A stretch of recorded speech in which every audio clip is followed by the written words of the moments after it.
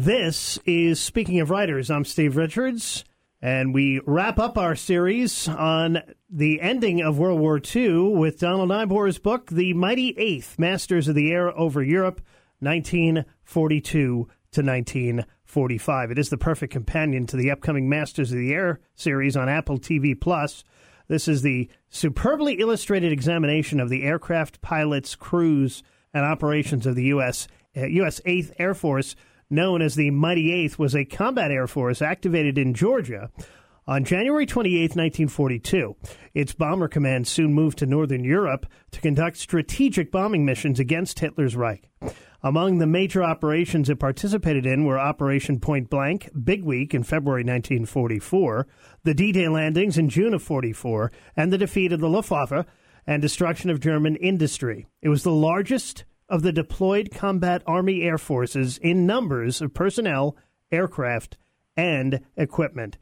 Donald Nijboer lives in Owen Sound, Canada. His previous works on World War II include Cockpit, an illustrated history of World War II aircraft interiors, Gunner, an illustrated history of World War II aircraft turrets and gun positions, Cockpits of the Cold War and Graphic War, The Secret Aviation Drawings and Illustrations of World War II, and Donald has also written articles for Flight Journal, Aviation History, and Aeroplane Monthly. Happy to have Donald Nijboer join me now here on Speaking of Writers. Donald, welcome to this program. Yeah, I'm glad you had me. So what led you to the Mighty Eighth as a subject? Well, it was through Osprey Publishing. I've published a number of books for Osprey over the last 10, 15 years, and I've been working with them on a number of dual series and things of that nature. And they approached me before the beginning of last year, about putting together a book on the history of the 8th Air Force. And this project involved taking all the source material that Osprey has in their collection, because they have thousands of books. And they also have quite a few books on the European Air War during the Second World War. So my task was to take all that existing material that they have and create a narrative showing the history of the 8th Air Force in the Second World War. So it was a project that I had never done before, because, and also there were portions I had to actually do some writing, because the material had to, have bridges and have a coherent narrative going from point A to point B, of course. So using that source material, I was able to show and illustrate history of the 8th Air Force from its inception till its final few days in the European Air War. This is a fully illustrated book, The Mighty Eighth, Masters of the Air Over Europe, 1942 to 1945, exploring the 8th Air Force bomber, fighter, and recon planes, and the incredibly brave airmen and hardworking ground crews as well. So who were these men of the Mighty Eighth, Donald? Geez, a lot of really young guys.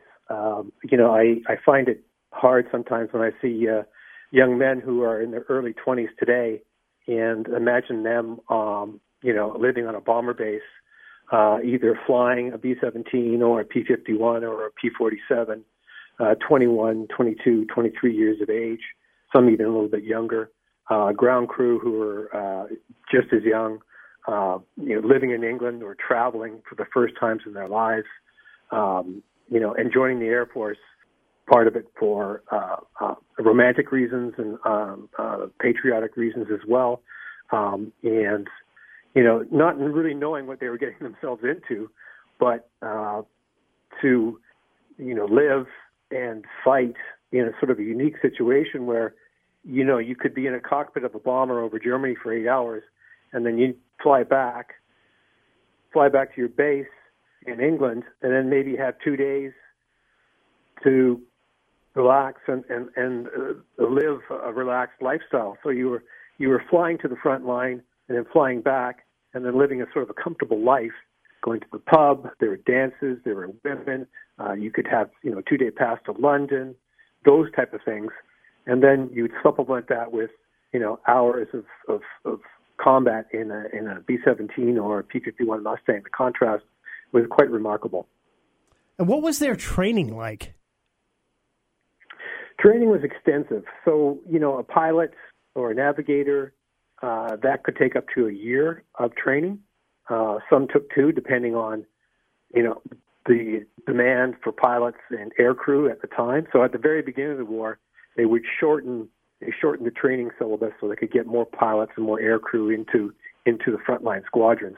And as they moved into 43 and 1944, now that all the schools were up and running and the training systems were well in place, beginning of 1945, they had a surplus of pilots and aircrew in the system. So what they would do is they would sort of lengthen the training syllabus a little bit so that they didn't have a bunch of guys sitting around doing nothing.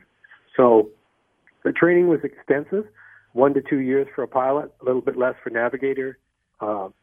Air gunners, they spent probably maybe weeks in training, but it was intensive. It was comprehensive. And it showed in their ability and the results of that training. So you've written, as I said in the introduction, a few illustrated books, and this one packed with dozens of intricate color aircraft profiles, vivid battle scene artworks, technical illustrations, tactical diagrams, period photographs, and charts as well. As you went through all of this material, getting it ready for this book, what surprised you the most about the Mighty Eighth?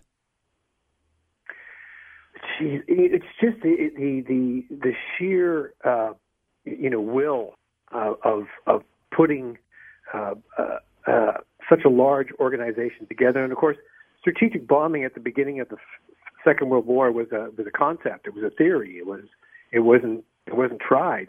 They didn't know if it was going to work, and so.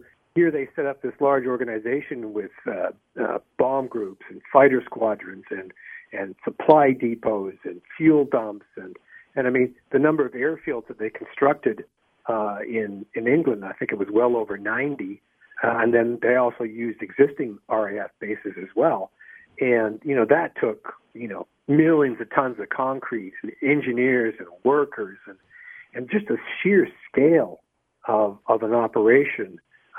To get 600, 700, 800 bombers into the air, every other day, weather permitting, of course, and then to fly, combat missions, come back, rest, do it again, and also the adaptation of the commanders and their ability to see what was working and what wasn't working.